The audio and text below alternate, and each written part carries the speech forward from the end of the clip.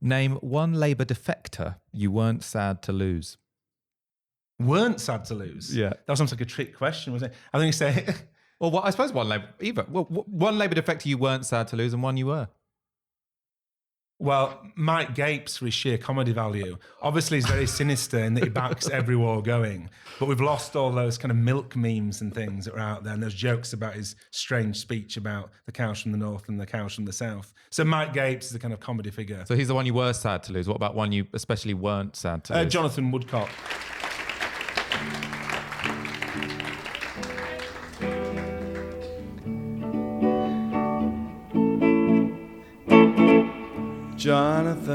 Jonathan, yeah, we want to know something. Okay. You are the hard left, Chris. Well, have you ever been opposing the government and opposing the Conservatives? Yes. I'm afraid it's the hard left who want to tighten their control. They want to sideline moderate voices. I don't think anybody should be surprised about that is the nature of the hard left. And of course, we know that the hard left famously cannot tolerate any dissent.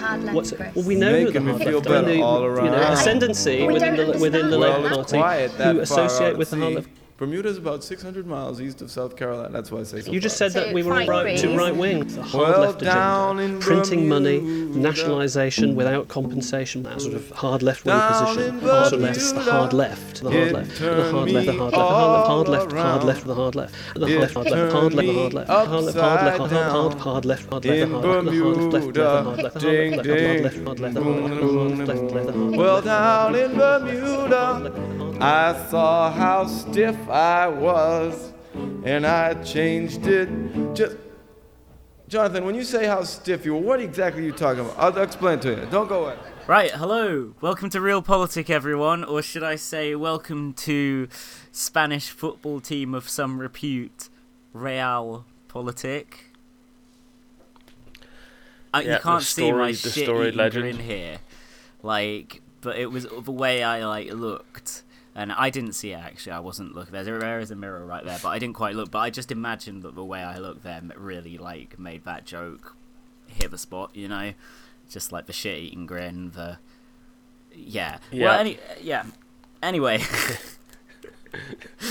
The extreme Andrew Spooner reply guy energy to that.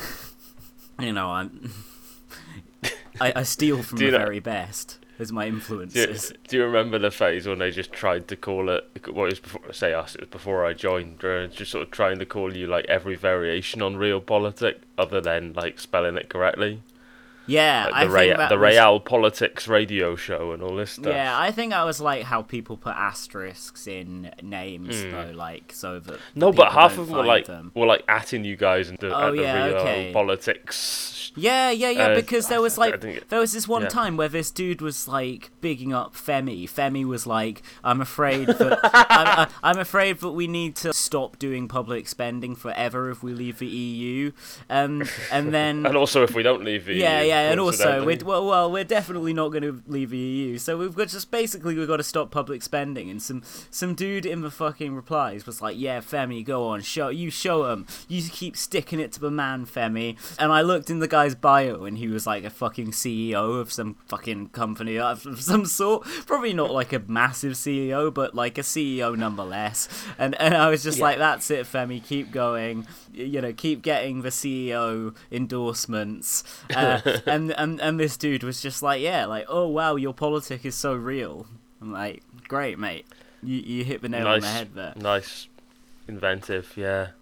Do you remember one of them tried to report Laura to the Realpolitik show because they thought that was some sort of radio station or show that was her employer? Oh yeah, they did. They were just they tried to at the podcast account. Can you please sack this woman? She's quite rude. She's doing terrible stuff, and I think I did do. Yeah, she is. That's why you invited her on.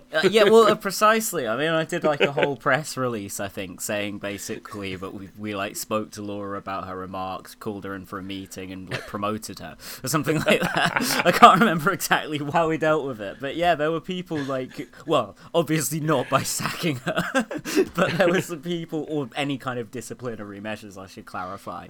So we're going to be discussing a few things today, from the political scene, the stuff that we all love to hate, and hate to hate, because we don't really love it, so we don't hate to love. We're going to get angry at some dickheads. Yeah, so here is from the Andrew Spooner set on Twitter. We mentioned Andrew Spooner a minute ago. Here's one of the weirdest, like, aggro-centrist fucking cranks around. Hardline transphobe, super against any redistributed policies, like, fucking hates Owen Jones, obviously. Just all the hallmarks. You're not narrowing it down there. No, of course. This is Victoria Freeman at Make Trouble. So here she is on May the 11th, 2015. Chris Leslie as Shadow Chancellor. Unfathomable. And then here she is on September the 21st, 2017. Love Leslie. Hate McDonnell. The gouging out of the centre in British politics is genuinely distressing. So my theory is that she was saying that Chris Leslie as Shadow Chancellor was unfathomably good, as opposed to the left-wing extremist Ed Balls. Sounds right, yeah. Yeah, it's unbelievable. Just, I can't. She was reacting to that like we were reacting to Corbyn becoming the front runner for leadership. Like, holy shit, that's just so good. Yeah, Jeremy Corbyn is unfathomable. A bolt from the blue, amazing, unfathomable. Yeah, who could believe that a man like with such reasonable economic policies would take us from the profligate days of Gordon Brown? Have you got the one to hand about Polly Toynbee? Oh, right. I know, because those were also tweeted by Luther Blissett. Yes, yeah. He's been doing some good work regarding Luther, that. You're too many numbers in your app, but she's described the fact that Keir Starmer has said no illegal wars as mindless and heartless. So we'll get to this, actually, because now we've created for ourselves a segue into the Keir Starmer 10 pledges that he's laid out, which have been like a source of much contention among the hardline centrist ad contingent, because they're all basically like, we will retain such and such Corbyn policy, but phrased in a lawyerly manner, as in written by a lawyer. Yeah, and I think the credulousness in that people are sort of saying, like, every pledge that any candidate comes up with right now, that means they're 100% going to implement that in full quickly. Yeah. Like, Tony Blair had a load of left-wing pledges that he made and implemented a couple of them to the point where it was being openly mocked on TV by people like Stuart Lee and Richard Herring, whose position at the time was that all political satire is pointless and we shouldn't bother with it. And it's bizarre for anyone that's ever followed any sort of political contest ever in their lives to be like, oh, he's going to implement all 10 of those things, definitely. And they're mostly quite left-wing, or worded to appear quite left-wing. Therefore, he's good now, People are kind of saying they're convinced. I mean, it shows, that he's running a canning campaign in some ways. How many of them has he consistently championed or championed at all before he's been running for leader? Versus how many of them has Rebecca Long-Bailey fairly consistently held to them or better, regardless of what her position was at the time? Yeah, exactly. Like, no, he's put him on a nice list, therefore I have to vote for him. Simon Scab Fletcher tweeting out the fucking 10 pledges. Bastard. Of course he is, People are like, oh, Simon Fletcher supports Keir Starmer, so obviously Keir Starmer's on the left. I'm like, yeah, as if he didn't jump ship when the going got tough from the leader's office. Like, pull the other one. Didn't Kat Fletcher quit pretty early on as well, and she's working for Keir Starmer too? Yeah, and seems to have a bit of a record of treating people quite badly in general as well. Oh, no, sorry, I thought that was like a phenomenon invented by people in the leader's office in the last couple of years. Yeah, none of that ever happened before Gary Murphy got involved. Yeah, of course. And definitely invented not in bullying. Definitely not in like the Labour Deputy Leader's office or anything like that. No, and you certainly didn't used to have John McTernan like bragging about how the whips just used to grabbing like people's literally balls like, hey. That was one of the best recurring bits. Was McTernan, I'll squeeze you by the gabagools. You're just in the Peckham car park late at night, minding your own business, and there he is, like, come down to Peckham and say that, pal. You thought you could come down to my end of the woods, fucking Peckham, and would just be here generally, really, squeezing and squeezing. They're just like, look, I promise I'll, I don't know, vote against an investigation into the Iraq War or something. I just remember Farage's fucked face pestering McTernan for a good 2 years or so on Twitter, just like, well, what about that? Did you report that? Who was it that did this? That sounds like misconduct and all this. And he was going to great lengths to avoid replying. Daniel, don't know what his surname or if he even has his surname on here is, but I'm trying to find the thread because Daniel did a good rundown of how cunningly phrased Starmer's 10 pledges were. There you go. Found it. It's Daniel at unelectable bot. Yeah. He's just re-registered fairly recently after quite a while off Twitter, I think. He points out that in Starmer's pledge on benefits, there's no pledge to abolish the WCA. Yeah.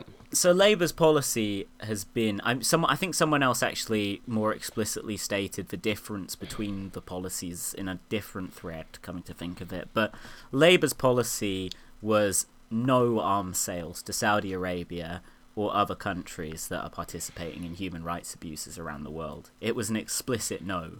Whereas Starmer's is review all arms sales.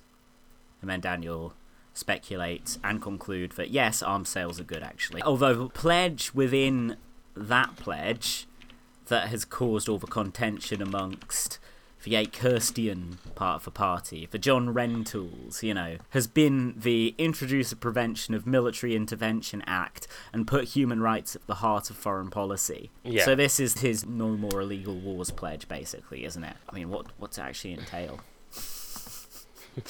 All of these just have so much wiggle room in them, basically. The long and short of it. He could implement them pretty much all in ways that could be very good, and he could basically water them down so much they're essentially meaningless and would be more Ed Miliband in practice and Ed Miliband in theory, where it's still quite a right-wing overall leadership. Yeah. Well, my curiosity was piqued by the statement, no illegal wars. And I was thinking, okay, so if he's against illegal wars, which wars would he specifically call illegal? And I think it was yesterday's hustings in which we found out. Somebody asked if he thinks the Iraq War is illegal, and he said, yeah, I think the Iraq War was illegal. But when asked whether he thinks Tony Blair is a war criminal, he said, no. Now that's very loyally. Because, I mean, as far as I can see it was Tony Blair's government that fabricated evidence, that tried to rig votes at the UN, that was responsible for a great amount of human life under pretenses that were not what they claimed. And Blair, to me, seems absolutely directly culpable in that. Although, I mean, I don't really think this is in Starmer's defence, actually. It's more being critical of other senior Labour politicians. But John McDonnell also said that Tony Blair is not a war criminal in his interview with war criminal Alistair Campbell. So, Starmer's not alone in that stance. But No. and I'm sure McDonnell would also say that the war was illegal. But come on, send Blair to the Hague. RLB really needs to play the jail Blair card. Because, like, the Labour left they've been keeping the jail Blair card, like, hidden away all these years. Like, I don't know, I feel like it's down there with, like, the big Stop Brexit card and the Stop Anti-Semitism card. They're, like, somewhere. Yeah. And the jail Blair card, like, maybe it's down the back of the sofa or something, but you could just pull it out. Just, bam! Jail Tony Blair. And it's a winning, populist... we want law and order. We want, Nandi was talking about no one talks about crime. I'm talking about crime right now. Motherfucking war crimes. Let's send that criminal bastard Tony Blair to prison and make that a cornerstone of RLB's agenda. I think the genius thing about that is every time for years someone even whispers about possibly should we look to see if local members want to deselect this candidate. This is vile Stalinist thuggery, shocking, absolute totalitarian nonsense, right? Yep. So we will get all that if we're saying we literally want to jail one of our political opponents for being of having terrible politics. We will get all that. It will be slightly more justified than it usually is. Wait, are we just going to jail him for being a Blairite? I mean, that's sick. I was talking about jailing him for the Iraq War. But it would blunt it entirely with everyone, really, because they'd be like, yeah, but it's Tony Blair, let's do it. And then the next time they're like, oh, this is Stalinism, they're like, well, I don't know. I didn't think I was a fan of that, but it worked last time, didn't it? We got Blair in jail. Exactly. I mean, I will say I'm open to your suggestion that we simply stick everyone who identifies as a Blairite or is remotely sympathetic with Blair's politics in prison. I think I might just have proposed gulags from the bottom up. I'm not sure quite how I feel about that. Community organising kind of thing. Like, look, we've got to look at how we can engage in violent repression of our opponents in opposition at the local level. We've got to have violent repression embedded into every community. We've got to normalise it and get people used to it while they're young. Come on, Bo. We could at least kick Blair out the fucking party. But he said enough disloyal shit. If we kick Campbell out, why didn't we just go the full way and kick the big man out himself? Like, there he is, swanning about, tactically not endorsing any candidate in the leadership contest. We know you're backing Keir, Tony. We know you met Lisa a couple of years ago and whatever, said you're a great hope of the party. But, I mean, come on, he's obviously just, like, quietly hoping that Starmer will kind of, like, clear things up. And like we were saying, Akehurst is obviously hoping he'll do. He's hoping Starmer will just basically, like, martyr himself for the centre. That he'll take all the shit for enough years, but the right can properly take control of the party. Yeah. If he's better than they expect, they'll be fine with it. Better for them, I mean. If he's not, then he'll be a holding baton guy, hopefully start the purge, and then someone else can take it over that suits him. Exactly. So I think that's what Blair is hoping for with his silence, because you know when Blair's silent, because he's on Newsnight every fucking 2 weeks when he's not silent. And then I heard actually that he called Mr. Wesley Streeting in for a meeting, which I don't know, either his like ability to spot future leaders has really gone down the shitter, or I don't know, like someone just told him that Wes is sad. Just Wes needs his hero to be like, look, it's not all doom and gloom, Wes. They're opening a new branch of McDonald's in both Ilfords. This time the clown is taking his grief and sister Wes.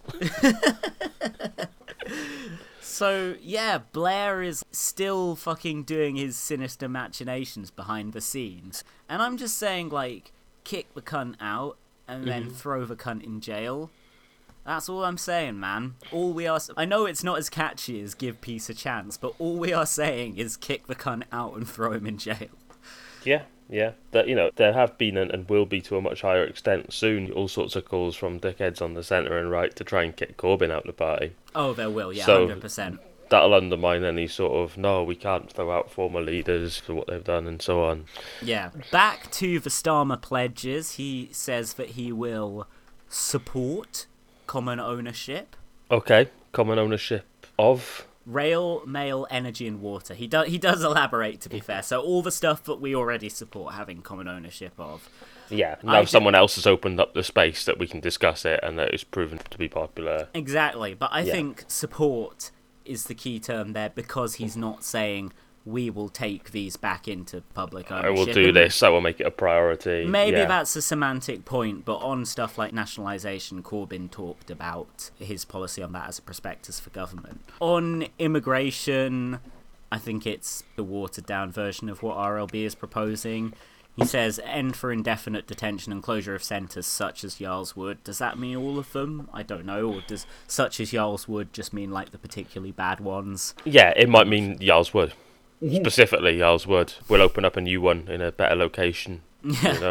Basically the same, and we'll give them comfier mattresses. I do feel with the immigration stuff, though, a lot of it is just like boilerplate Labour Party immigration stuff. None of it is even particularly glaring. It's just all the same. Yeah, they're kind of trying to sit on the fence in terms of appealing to the membership with broadly pro-immigration stuff, and then trying to appeal to the fictional men of the towns who want everyone chucked out. There's a lot of bet hedging going on at the moment, and I think you'd be naive to think that how they're positioning themselves now is how they would position themselves immediately after winning an election. Absolutely. I think this pledge is fucking bollocks. There's nothing specific in it whatsoever. Pull down obstacles that limit opportunities and talent.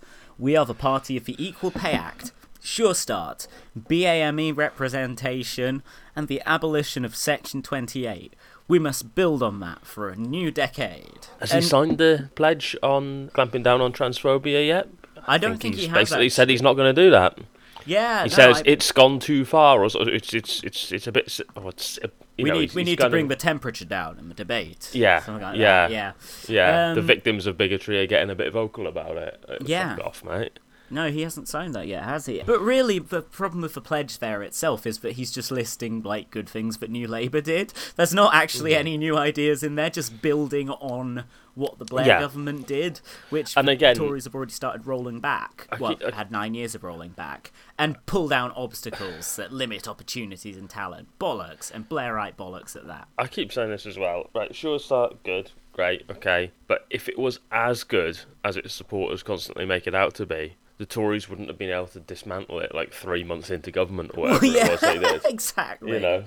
It technically still exists in like a tiny fraction of the funding it once had, which is obviously bad, but there's not really public outcry about it. There was always something weird about that specific policy, the way they insist on branding it as Sure Start, always capitalised, always given particular sort of reverence and prominence. But actually that's one where it would make sense to be like, no, here's what this policy actually is and what it does for you. Yeah, they assume because everyone knows what it is. Yeah, people might see a clip in the background a couple of times a year of someone at conference saying, and we'll bring back Sure Start properly funded. And that's not going to mean anything to them if they're not hugely political people. Whereas if they were saying, look, we're going to better fund your fucking childcare, you know.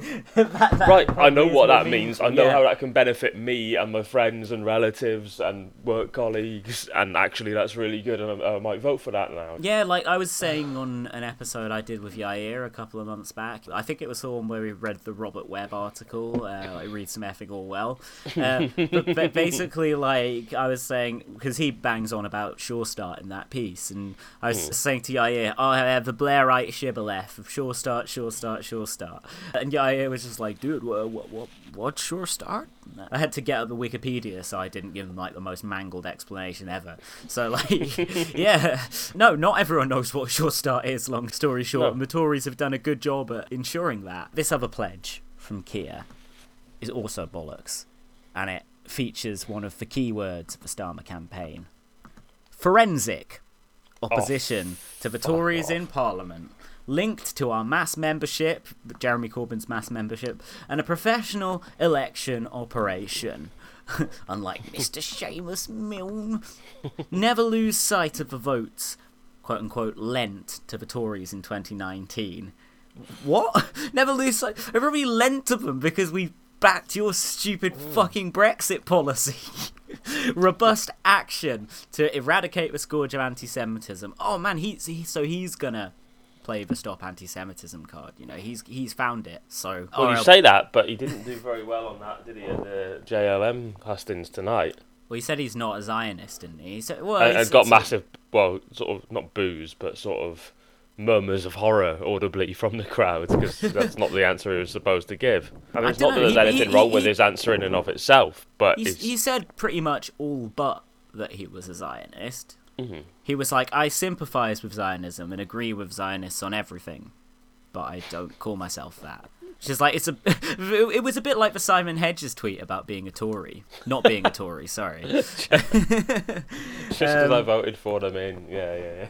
Yeah, I kind of expected that like every single one of the candidates would say or basically say they were a Zionist. Depending on how accurately she was quoted and paraphrased, it's possible that Lisa Nandy might have actually done anti-Semitism at the JLM hustings. Oh, what did she say again? Yeah. She was given an answer that was sort of essentially implying that anti-Semitism was specifically worse than other forms of racism. And someone asked, what did she actually say there? And it was reported by Sienna Rogers. She said that the difference was that anti-Semitism punches up, not down. Oh yeah, what the fuck? And paraphrasing, that's why it's seen as acceptable for some members on the left. So if she's saying that left-wingers think it is punching up to do that, that's pretty clumsy and offensively wrong. But if she's actually saying, oh, no, it is punching up to do anti-Semitism versus other forms of that is playing into fucking stereotypes of Jews having more societal power and influence than other minorities, and essentially ascribing power to people, many of whom won't actually have any more than people from different backgrounds. Again, it's not a direct quote, so I will probably between now and airing actually look up the full thing and find out. But the jury's out. Yeah, but for fuck's sake, you know, it's with it having been dragging on for so long, and with Nandy having been quite vocal about it in the past, you think she'd have a fucking clue about what you should and shouldn't be saying about that sort of thing. Yeah, but I mean, well, it's not the first time that anyone's accidentally made an anti-Semitic comment at a JLM hustings. Less than 4 years ago, Owen Smith and Corbyn were there. Very uncomfortable night for Corbyn, even that early into the Labour anti-Semitism stuff. But Owen Smith, unlike Corbyn, actually did say something anti-Semitic in the course of that. He made some very weird dog whistle, which was supposed to be praise, I think. But he was just like, yeah, Jewish people, you know, they're a very entrepreneurial people. Oh. And actually shows my commitment to egalitarianism there, that I didn't do the Welsh accent. Yeah, see, it is possible to learn and grow. Exactly, Owen, take note. Whatever he's doing. Well, he grew a beard. He grew about 29 inches. 29-inch beard. Well, yeah, so I think we've basically gone through the Starmer pledges. The last bit of that one was just some crap about party unity or something. Yeah, again, the party unity card is also down the back of the sofa. He'll just pull that out. Bam! There we go. The party's united. I can't see any flaws with that. In other deputy leadership news pertaining to the Realpolitik extended universe, the other day on Novara Media, Richard Bergen did an extended hour-long interview. Yeah, I watched that, yeah. Yep, towards the end they did a quick fire round, asked a couple of very pertinent questions for us. So as one which was, which Labour defector do you miss? Yeah, it was like, which one do you miss and which one are you glad to see the back of, wasn't it? It was like a two-part question. And so which one did he miss? Well, he missed a legend of the game. Milk! Yeah. That was specifically his reasoning for it as well, was misses the milk memes. Although I'm not sure he maybe follows us too closely, because he seemed to be under the impression that the milk memes had stopped now that he's left the party and left Parliament. We will never stop as long as there is a horse to be flogging here. The milk memes will continue until we've got... As long as we have one listener left, we will be banging the fuck on about Mike Gapes long after he's gone. He's just an icon, man. He just sums up so much about like this generation of failed Labour politicians. We'll be podcasting to a generation that have long since forgotten who Mike Gapes is. We will be like fucking Andrew Dice Clay in 2020. It will be that far removed from what is fashionable and what makes sense in the current context. Oh, has Andy Dice's career taken another downturn after he got cast in that Woody Allen film a few years ago? Looked like things were looking up for him. I think Louis C.K. was also in that film. I lose track, but I think people are just on a cycle of sort of trying to revive him ironically and stuff like that. I mean, he's probably still plenty fucking rich and successful out of normal terms. I think whatever his most recent revival is might have died down, because the most recent thing on his Wikipedia is in September 2018, Dice launched his new podcast, I'm Over Here Now, on the Gas Digital Network. Oh, fuck, he was in A Star Is Born, playing Lady Gaga's dad. Oh, fuck's sake. Beating out Robert De Niro and Ray Liotta for the part. And his performance went on to receive positive reviews. Andrew Dice fucking Clay. Oh, mate, fucking hell, man. Like, Bradley Cooper really did De Niro dirty in that, because, like, him and De Niro go back a few films. Like, they've worked together a number of times, and I felt like De Niro was almost a kind of mentor figure to him, and then he's like, bam, no, Robert, you've got to go and do, like, I don't know, whatever crap you do when Marty's not calling you. I'm the actor now. You've been a comedian, I'm an actor now, you know? I've given the role to Andrew Dice Clay. Maybe that's why De Niro went and did that film, The Comedian. He's like, maybe this will prove to Bradley that I'm the man for the role. I can do exactly... And his show is just all, like, gross, sexist Andrew Dice Clay material. Yeah. It's like the inverse of King of Comedy, basically. Yeah, I was going to say I'll read the Gapes jokes and how they're aging. I listened to Tim Peake's Farron Walk with me last night, and I mean, I had a whale of a time, to be honest. It was great going back, listening to all the old jokes, because I haven't listened to it in so long because it's kind of horrifying. You know, we spent so long, put so much time into it. It was a bit of a magnum opus, yeah. Yeah, exactly, and it's never going to be what I envisioned, but I listened to it and it was jokes, man. There's so much funny stuff in there. But yeah, I was just thinking, like, wow, already people are going to have forgotten who Tim Farron is for the vast majority of people. And he's been passed over for a new, trendier, milk-obsessed politician as well. It's the tragedy of it. He's not even the most notable failed politician who has lots of awkward footage of him and Milk and this sort of thing. It's insane, man. Yeah, like, Gapes only really has a cameo in Tim Peake's Farron Walk With Me. Like, there's this bit where Tim, in narration, is like, as I entered Parliament, my mind was open to a dazzling array of political ideas. And then it just cuts to the Milk speech. And then there's another bit where Tim's chairing he's like, him and Gapes are co-chairs of the APPG for bipartisanship. Yeah, the all-party parliamentary group for bipartisanship. And yeah, basically Chris Leslie just does a coup on Tim, and he's like, Gapes knows his place, he can stay. And I felt that scene, because Soobs was in the bipartisanship APPG as well, I felt that was like such a prescient scene in terms of like setting the scene for Change UK. Yeah. The cult of Soobs was such a weird thing, and it seems to be almost completely forgotten now, but yeah. Jesus Christ. Wow, she didn't retain her seat on the personal vote. Who knew? I just remembered the other day and had to tweet about it because it was such a sort of, this only existed for a week. Like, David Liddington. And he was like briefly the hero of the Remainer left for I never less than a really week. Knew that guy was. I hadn't heard of him before, and I'm a fucking political nerd. Yeah. And haven't really heard of him since, apart from when that happened and then when he resigned. Yeah. But there was this one thing where all these very serious journalists and online Remainers with big followings were like, yes, I've always thought he would make if we have to have a Tory Prime Minister, you know, he would be a very dignified one. He would bring a seriousness to the role. And you're not telling me you knew he existed until he said something vaguely pro-Europe 2 days ago or something. They've got it into their head that we have to have a Tory Prime Minister. That's why they always vote Tory. They just think that that's the only choice, really. They don't want to, but they're just more electable. That's the way it is, you know? For people in number 10, they're Tories. Have you not noticed? They're always Tories, so you've got to vote Tory. Yeah, it's got to be done, you know? Things are the way they are. You may not like so Margaret Thatcher, but she won things the same. 3 elections, don't you know?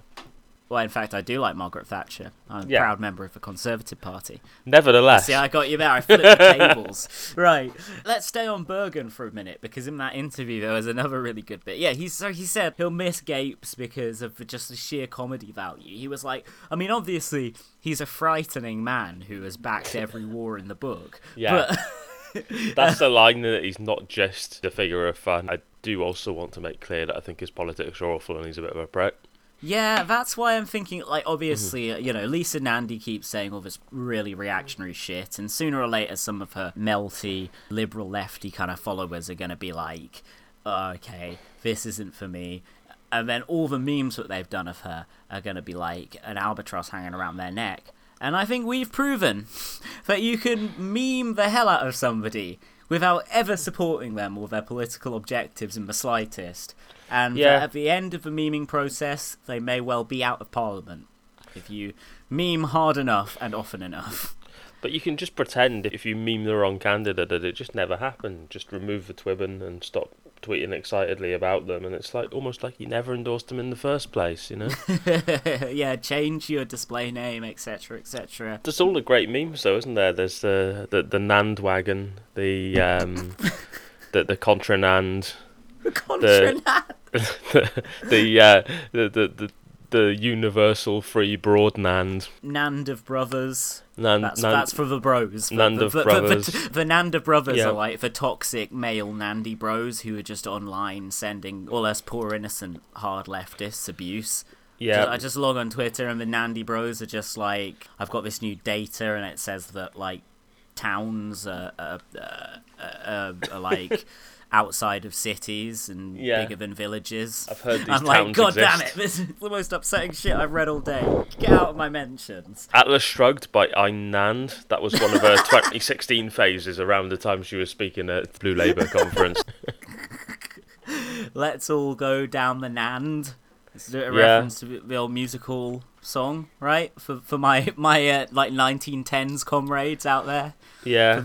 Look, we need to win back the older voters. Steamed Nand. That's one for the Simcoms out there. Shout out to a good friend of the show, Eager Elephant. Who's Eager Elephant backing in the contest? I mean, hopefully he's not allowed to be a Labour member because of all the hate speech he posts, but... I've not looked for a long, long time at what he's up to, but I'm just going to guess he's somehow backing Mayor Bloomberg. Is he an Expel Me guy? I presume probably, like... I mean, I don't think 60% of the Expel Me tweeters are sort of thirsty 50 to 60-year-old men who have very, very anti-left views. He's deleted his account at the moment. Obviously, he'll be back in a day or two. You know, Glinner fucking locks his account at night so people can't report his disgraceful tweets when he's asleep. Oh, really? Such a cunt. I actually watched him on Newsnight out of curiosity. It's disgraceful so did they I. had him on. I got some horrible suggestions after that, which I had to go on YouTube and be like, no, I don't want Graham Linehan videos. Fuck's sake. Just what a disgraceful man. But he looks uncomfortable with what he's become, which is good to know. Yeah, good to know. Yeah, he tweeted something earlier which was like, what if my writing partner Arthur... I'm like, hang on, he hasn't been your writing partner for a long time, mate. But probably because you're such a horrible cunt to be around. I don't even know if he's got good politics, Arthur. I don't think he has, Arthur Matthews. I think he's kind of centre left leaning. Oh, broadly where Glinner was before Corbyn got in, but also before he went fucking absolutely crazy with the transphobia. I'm not even saying that. So he's more anti-right than particularly pro any proper leftist positions. I think I found Arthur Matthews' Twitter once. Yeah. He retweeted Nick Cohen or something. But the point is, like, whether or not he is a crap centrist himself, Glinner is probably he's got just the decency to mostly stay quiet about it and just get on with his work. You know? Glinner is probably just an unbearable cunt to be around these days. There's a lot of indications about it. You know, there was stuff like his wife's brother was retweeting shit about what a disgrace he was the other day. There was that amazing unrelated tweet by John Ronson. Oh, yeah. About trans rights, did he allude to at some point? No, it was completely unrelated to Graham Linehan or anything relating to that. But he was talking about someone else, and he was saying something like, yeah, they always used to be pretty sound on here. I considered them a friend, but they've sort of gone down a dark path, and it's sad to see him saying stuff like this. Yeah. But because the person they were quote tweeting had blocked Glinner or Glinner had blocked them or something, he couldn't see what it was, and he was just like, how do you look at your wife with a straight face or something like that?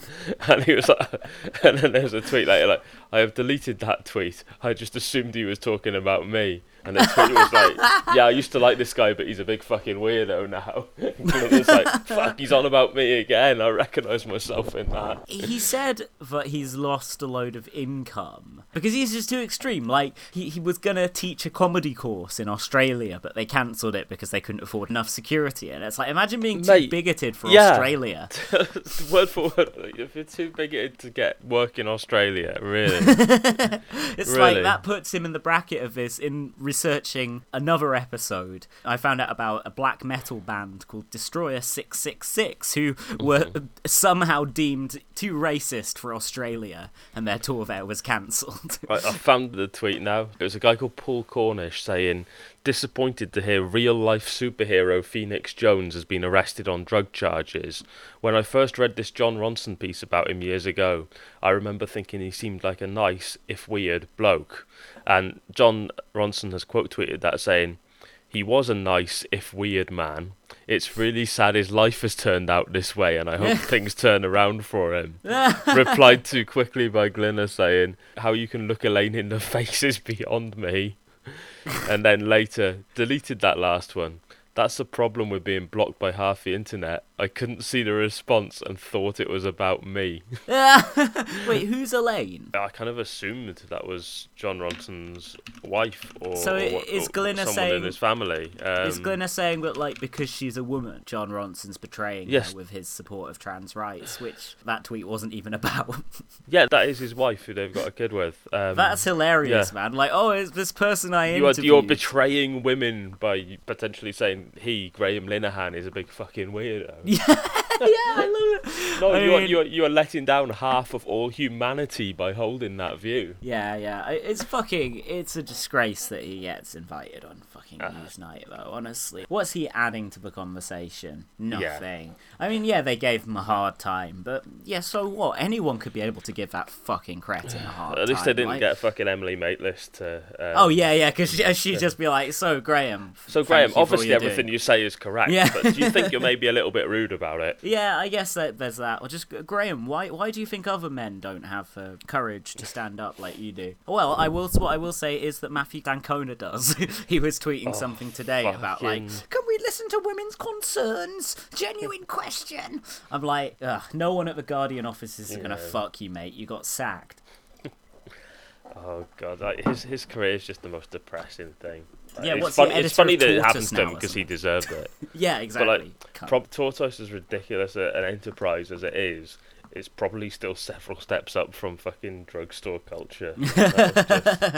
That was in the day. If he ever goes back to like actual success in his career, that's the bit they'll look back on in like the inevitable video package on his death of like the dark years, the bleak, forgotten years. Man, I don't know about you. I'm still checking drugstore culture every day for that defense of Harvey Weinstein that was supposed to be in the pipeline. Oh yeah, when's the relaunch happening? Yeah. I actually just checked and I got a your connection is not private message when I went there. I don't know, they're like hacking my fucking computer. It's been gone over a year now. Yeah, I Fucking couldn't get hell. on the website anyway, basically, and they haven't tweeted since January 2019. So yeah, R.I.P.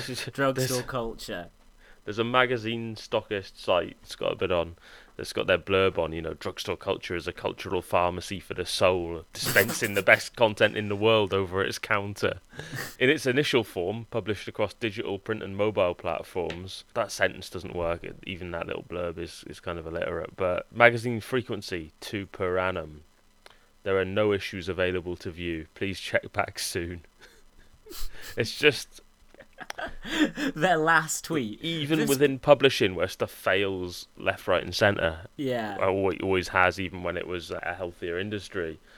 That was such a bomb. It was incredible because it was failing so badly long before they all fell out with the owner and backer because he was too much of a prick for Matt Dancona. Yeah, but that was the only reason it ever got off the ground in the first place, just because that one rich man was willing to put a load of money into it. It Yeah. wouldn't have existed otherwise. I don't know who's funding Essentially, Tortoise. the top video that comes up when you search for him is their first ever vodcast, which is now 18 months old. That's now got 72 views. One of them is me right now. It's got no thumbs up and 5 thumbs down. Let's make that shit 73. They're Drugstore Culture Podcast. Their last upload was a 49-second video called The Mount Rushmore of Movies, 1 year ago.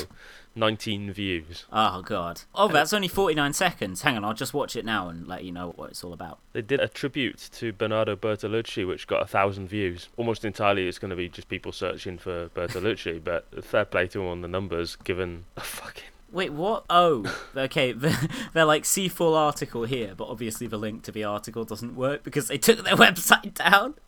Oh, okay. So it's a clip show, a 49-second kind of random compilation of clips from movies. It's not actually random selection, though. It just feels like that watching the clip on its own. Turns out Dancona actually wrote an article comparing Vice by Adam McKay, Sunrise at Campobello by Vincent J. Donahue in 1960, Oliver Stone's Nixon, Oliver Stone's W, and 13 Days by David Self. So, yeah, that's what the Mount Rushmore of movies is about. That's I just guess a beautiful image, isn't it? Matt Dancona sat at home with his big telly having an Oliver Stone marathon. Do you reckon he's got an alternative American history or whatever that series he did on? Oh, mate, nodding along sagely like, oh yeah, the CIA did that, mate. Yeah. Well, no, I'll write about say that in Drugstore Culture. Dispense some hard truth over the counter. Oliver Stone's best president movie is obviously JFK, and that is the most conspiratorial one as well, and that's not on the list, unfortunately, which is just further evidence that Matthew D'Ancona is an irredeemably boring cunt, because Nixon, which he could bring himself to watch, is genuinely 3.5 hours long, possibly more, and it's so dull, and is inexplicably, given Oliver Stone's politics, sympathetic to Nixon, and that's just not enough of a premise to justify the length. Just like, what if Nixon had a human side? It's like, okay, but something, please, if you're going to do such an epic film, like something a little grittier and more substantive of a thesis, please. Like the thesis of JFK, which is also insanely long, but the thesis is just like there's a vast right-wing conspiracy to kill JFK so as to change the direction of the United States foreign policy. That's cool. I believe that. Anyway, sorry, that was a bit of a detour. I will say in D'Ancona's defense that JFK is not literally about the life of JFK and doesn't take place in the White House, which is probably why it's not on the list. But I just wanted to go off. I wanted to call him an irredeemably boring cunt. Worth doing, always worth doing. Sorry, I was just checking the edit history on Oliver Stone's Wikipedia to see if Philip Cross has been near it. Just because I noticed there was like a sentence in the opening paragraph that was like, he's been accused of promoting conspiracy theories, which, right, fair enough. I mean, be he in there probably. Has, he has. He 100% has. But it's got like 6 sources immediately next to that one small sentence. Yeah, that's true. So someone's put a lot of effort into backing it up. But it looks like there's just been a bit of an edit war about it. Mr. Very Cross is nowhere to be seen. A lot of people have accused Oliver Stone of spreading conspiracy theories, to be fair. Even some people who like his films. God, Drugstore Culture, what a great bunch of lads. I'm just looking at all their stuff now, and it's like... They did an interview with Ruth Davidson Talks Politics with Drugstore Culture. 23 views. Like, oh my god. 2 different videos about Laurel and Hardy, which have... a combined 300 views. Nice. An hour-long interview with Alistair Campbell. Literally 57.5 minutes with Alistair Campbell. A big, long, deep dive into the thoughts and views of Alistair Campbell. 135 views. Oh, man. Should we watch some of this stuff at some point? Oh, God, they had an interview with Matt Kelly. Isn't that fucking idiot from the New European? I mean, it's quite a generic name, but I would assume so. Because it says on Brexit. Oh, yeah, 100% that's going to be that prick, yeah. They did one with James O'Brien that's one of the most popular ever videos with 429 views. Yeah, they've got a series called Young People Talk Brexit as well. Yeah, and no one cares about them because they've done nothing to be, why should you watch this? Matt Kelly's got exactly the head I imagined he would have. Wow, I can't believe they managed to get someone along to the fucking... Wow, they did an interview with Paul Feig about his film A Simple Favour. That got 34 views! See, when I did that article about all the right-wing grift dark money sites like that, that's one I focused on. I put in all the figures about, like, here's how Paul Feig's last several films have done, here's how much money they've grossed, here's how many people went to see them worldwide or bought the DVDs and this sort of thing. Here's his new film that he's promoting, a lengthy interview on YouTube from a company with money behind it that's presumably got all the right keywords on there and everything. Yeah. And at that point, it had about 25 views. It's now gone up to like 34. 34? I mean, I liked A Simple Favour. You know? I guess it's not the kind of film that I'd go back and be curious about and want to watch a load of interviews with the director. So, yeah, maybe it doesn't have much like staying power in terms of people going back and giving it repeat clicks. But yeah, that's astonishingly low numbers, man. I literally think if I saw Paul Feig or someone on that level of fame in the street and just yelled, "All right, mate," and filmed myself doing it, I would get more views than that in an hour with no like YouTube account. Yeah, even get hundreds. Twitter's easy numbers, man. Even Drugstore Culture was sometimes cracking the 2 figures on that. Is the spoon still going? Fucking hell. Oh, is it? Yeah, shit, it is. Does Simon Hedges still like all its tweets? Hello, if you haven't. I'm just on the website now. Hello, if you haven't spooned already, join us. I've gone to a cooking site by accident. You've gone to a... Oh, God. They've completely memory holed Rupert Myers, isn't it? The guy's name. The fucking marshmallow-headed Co-founder. sex pest. Yeah, Yeah. completely memory hold him. Or they don't even follow him. They only follow 6 people, so they must have unfollowed him at some juncture. Pete, Do they follow? Poor Rupert. No, I'm just kidding. Fuck him. Yeah, it's just people at work or have worked for them. But yeah, they're still going. That's amazing. The last like was on February the 10th. Yeah. It wasn't Simon Hedges, or as far as I can tell, anyone that works for them. I think Hedges has stopped liking their stuff. I think Simon has abandoned them. Like, he kept up that bit for actually years, like long. Yeah. You know. He's liking all their tweets pretty much regularly. I The mean, last- not all. They get either no favourites, or maybe 1 in every 3 or 4 tweets they get 1 favourite on it. I'm trying to go back and see how long it is until they got more than 1 engagement on any tweet. Oh my god, man! They should just fake their own Like, suspension to, I know to it's save just honour. it's just a newsletter, so they're Save probably face. just paying 1 or 2 people a couple of hours' wages to do it. It's not going to be breaking the bank. It's probably someone's private project rather than having dark money or anything behind it. But however much they're spending on it, even if it's paying someone a tenner a day or something like that, that is just burning money. Like, it is it was failed within about a fortnight of it launching. It's still going. How long is it now? About 3 years, something like that. Baffling. I honestly don't know. I'm back in October now. There's not been anything with more than 1 retweet or 1 like. Never 1 retweet and 1 like. Why would they still do it? How? Oh, here we go. October 3rd, 2019. 1 retweet and 3 likes. 2 borders, 4 years, 2 prorogations, plus domestic abuse power, Scotland to ban smacking, Trump rages at Democrats, Dino wins gold. Tells you all you need to know. Yeah. It's the news that's fit to print. Okay, so, yeah, one of those likes was Simon Hedges. That might have been his last hurrah. Oh no, some of the ones after that have 1 like, and it is Simon Hedges, so he was still keeping up the bit as recently as October. In fact, was consistently liking every one of their tweets at that point. They must prefer the ones that get no likes and no retweets to the ones that are just that fucking face again. Wig model parody account, like their only fan. Maybe they think he's real, and they've discussed so many times, look, should we shut it down? It's not going to happen. They'll be like, no, as long as Simon still believes in us and supports us, we can't give up on the project. I've clicked on it, and it says, in the you might like on the right-hand side, it's brought up Yvette Cooper and John Crace. That's the level that the spoon is operating on. We forgot something in the Bergen interview.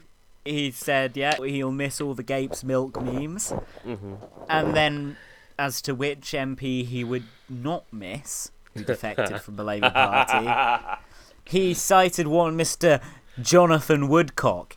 In fact, he repeatedly cited Jonathan Woodcock. Yeah, I'm thinking, has he got his name slightly wrong there? And then he said Jonathan Woodcock about 5 times in 30 seconds. I'm like, no, he's doing a bit. This is great. It's just the no respect. He said it himself. He has no respect for Jonathan Woodcock, and he said it so many times. Yeah, I don't remember what he was called before that. I remember penis, but yeah, Jonathan.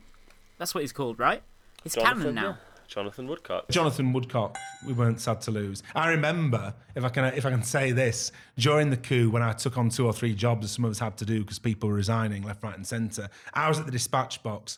Jonathan Woodcock was behind me, and as I was speaking, and I wasn't really used to speaking at the dispatch box because I'd only been in MP since 2015, Jonathan Woodcock was repeating again and again, Bergen's useless, Bergen's rubbish, Bergen doesn't know what he's doing. And so what I say is, he let his constituents down, he let his party down. If I had any respect for him whatsoever, I'd say he let himself down, but he didn't. He acted in accordance with his rotten political outlook.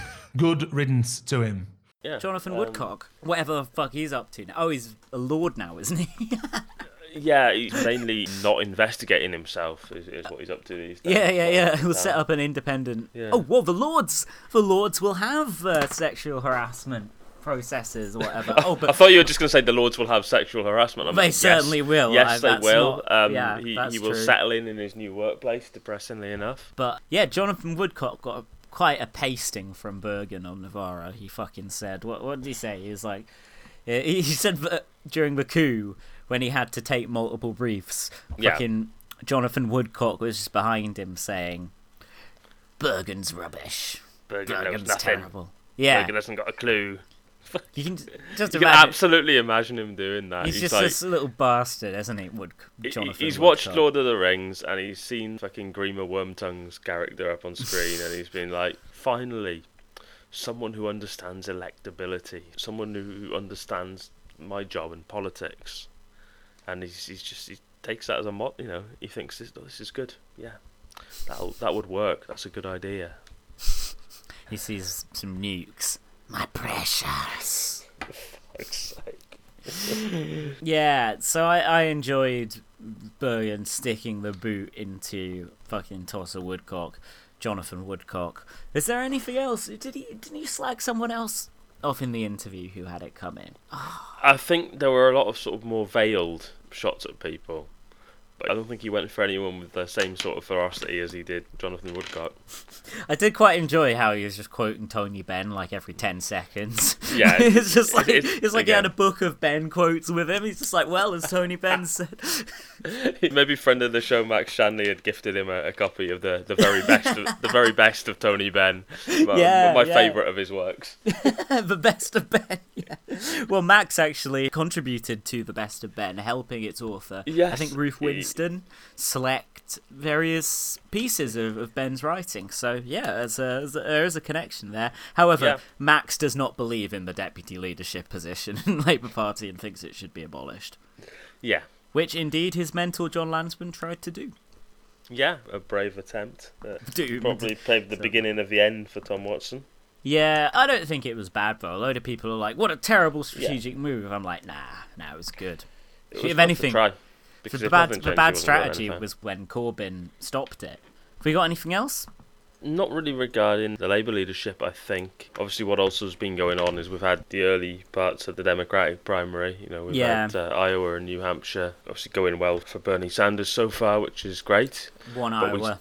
We saw Iowa being an absolute fucking shambles, basically. Almost cartoonish attempts to either rig the thing or to sap momentum out of what they knew the result was likely to be. Yeah. But it's backfired, I think, completely. I think it's only fed people who are maybe considering supporting Bernie Sanders into doing so and reinvigorated people campaigning for him. Yeah. To go harder in terms of pointing out this sort of stuff rather than maybe shying away for it out of concern they might be seen to destroy party unity and this sort of thing. Prior to 2020, I don't think you ever needed an app to decide a caucus result.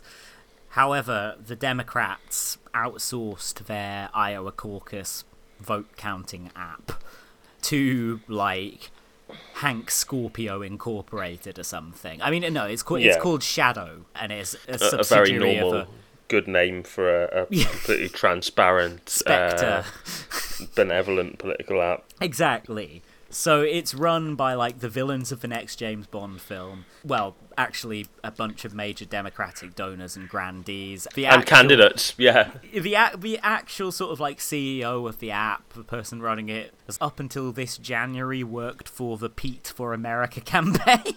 Yeah. It's unbelievably bait fucking shit. And Shadow had taken donations from him and some other campaigns and candidates as well. Yeah. It's almost openly corrupt, really. Shadow is a subsidiary of a group called Acronym, which, as I understand it, is a subsidiary for an organisation called EVIL Inc. Again, no idea what kind of things they do. Yeah, but it's so fucked, man. I really actually got a sense, I got to say, Iowa, the same kind of fear that I got in the last couple of years, where I just kind of felt, yeah, they're not going to let him win, are they? It's just the fact that Michael Bloomberg seems to have been able to just be like, yeah, I'm a Democratic candidate now. 2 fucking years pretty much into the whole process. Thrown a bunch of fucking money up into the air, and all of a sudden the entire US political sphere is just well, yes, of course, Michael Bloomberg is a credible Democratic candidate. It's no, he's not. But he's a fucking Republican. He's just bought his way into the race, and this is all normal to you. And of course, it is normal to them. That's why Bernie Sanders needs to win. That's American politics. I think if anything, in some ways, it could help Bernie. Firstly, in terms of there's been this attempt for a long time to sort of portray Bernie and the Bernie bros as left populist equivalents to Trump in a negative sense. And obviously in terms of how the candidate puts themselves across and how they have a bunch of dirt on them and the horrendous opinions about women, about race, this sort of thing, Bloomberg's the closest in the entire contest by a long way to Trump in terms of being Trump with a blue rosette on. And then also it's another candidate to split the centrist vote, if you like. You know, exactly. If he's getting supporters, they're mostly going to come from Joe Biden. They're going to come potentially from people like Pete, from Elizabeth Warren, from Amy Klobuchar. If they're losing momentum and losing supporters, if they're all bouncing between those candidates, that's not actually going to really touch Bernie at all. It's just only if people who are supporting him are going elsewhere. And I think the only one that was doing that to any extent at all was Warren, whose campaign has fucking torpedoed in recent months. Yeah, exactly. You could say that the preponderance of melt candidates might be helping to consolidate the left voter coalition and splitting the centrist coalition. Bloomberg, basically, I just fucking hate him, man. He's just such a fucking smug cunt. Like, the thing he said the other day, someone was like, how do you think a presidential race with 2 billionaires would be? And he was like, who's the other one? It's just like, wow, imagine being the type of person who finds a supposed politician boasting about their wealth impressive. Unbelievable. So I saw one of those tweets earlier that was like Trump ripping on Bloomberg, which in a vacuum were really funny because they were like, yeah he's short. Very sad and all this, you know. And I clicked on the actual tweet and looked at like all the top replies, and that's the level that Democrat Trump reply guys are at, is that they're just, hey, he's richer than you are, mate, and stuff like that, or like, oh god. Just, and I also felt you look like a fool, you know. I felt a real visceral fucking rage actually when I saw his comments on Stop and Frisk, which he has caught out, obviously, being a vociferous advocate as a Republican mayor of racist stop and frisk policies. And there's a lot of video evidence of that. He did this whole kind of groveling thread on Twitter, like, I was mistakenly under the impression that blah blah blah, that stop and frisk worked, it was effective policing, and I did not fully consider its effect on the black and Hispanic communities. And it fucks me off so much, man, the way that every single politician to like the left of Donald Trump just co-opts the language of social justice, and it's just vile hearing it come from someone like Bloomberg. It's really like, just how dare you try and talk like this? We know you don't care about these issues. We know that the stop and frisk guy is the real you. Those are your true politics. It's just a different time now. We know he hasn't changed. The world's changed. And that's why I was so sickened seeing the way he kind of backtracked. And it's the same with Biden, actually, the way he gets called up on all his reactionary positions that he's had for decades. And because it's a different time, he doesn't have those positions anymore. And just compare that to Bernie Sanders, who's just been so solid and consistent throughout his career, including on issues that were unpopular. Yeah, I think if you're changing your positions like that and not really giving a good explanation as to why and talking people through how you've come to that, it just gives the impression that you're essentially just moving with the wind and what you think is what will work for you at that point. If you can't give the impression of deeply held principles, even if they're not ones you've had as long, then they're not really worth shit. And that's why people do react to people like Sanders and, for the most part on the left, Corbyn in Britain, in that they've got the track record, you know? Yeah, absolutely. Speaking of people with a track record, Mike Gapes' take on the Keir Starmer 10 pledges. Right. Looks like Keir is bidding for the continuity Corbyn vote. If he starts calling Keir Starmer Corbyn's candidate, yeah, I guess that you would could be call the him. best. The best. Keir is just a Corbyn clone. Right, I wouldn't mind talking a bit more about the American stuff, but I kind of think we should wrap up now, basically. We can always we'll have a lot more material in months to come regarding that. We can always... Yeah, otherwise, you know, we don't have too much, like... There are people who will be better on American stuff than us. Yes, and we should try and get them on the show. Absolutely. To launder their expertise for our own ends. Yeah, man. All right. Well, speaking a bit then, thank you for listening to Real Politic, everyone. This has been your politics shit talk fest with Jack and Garay.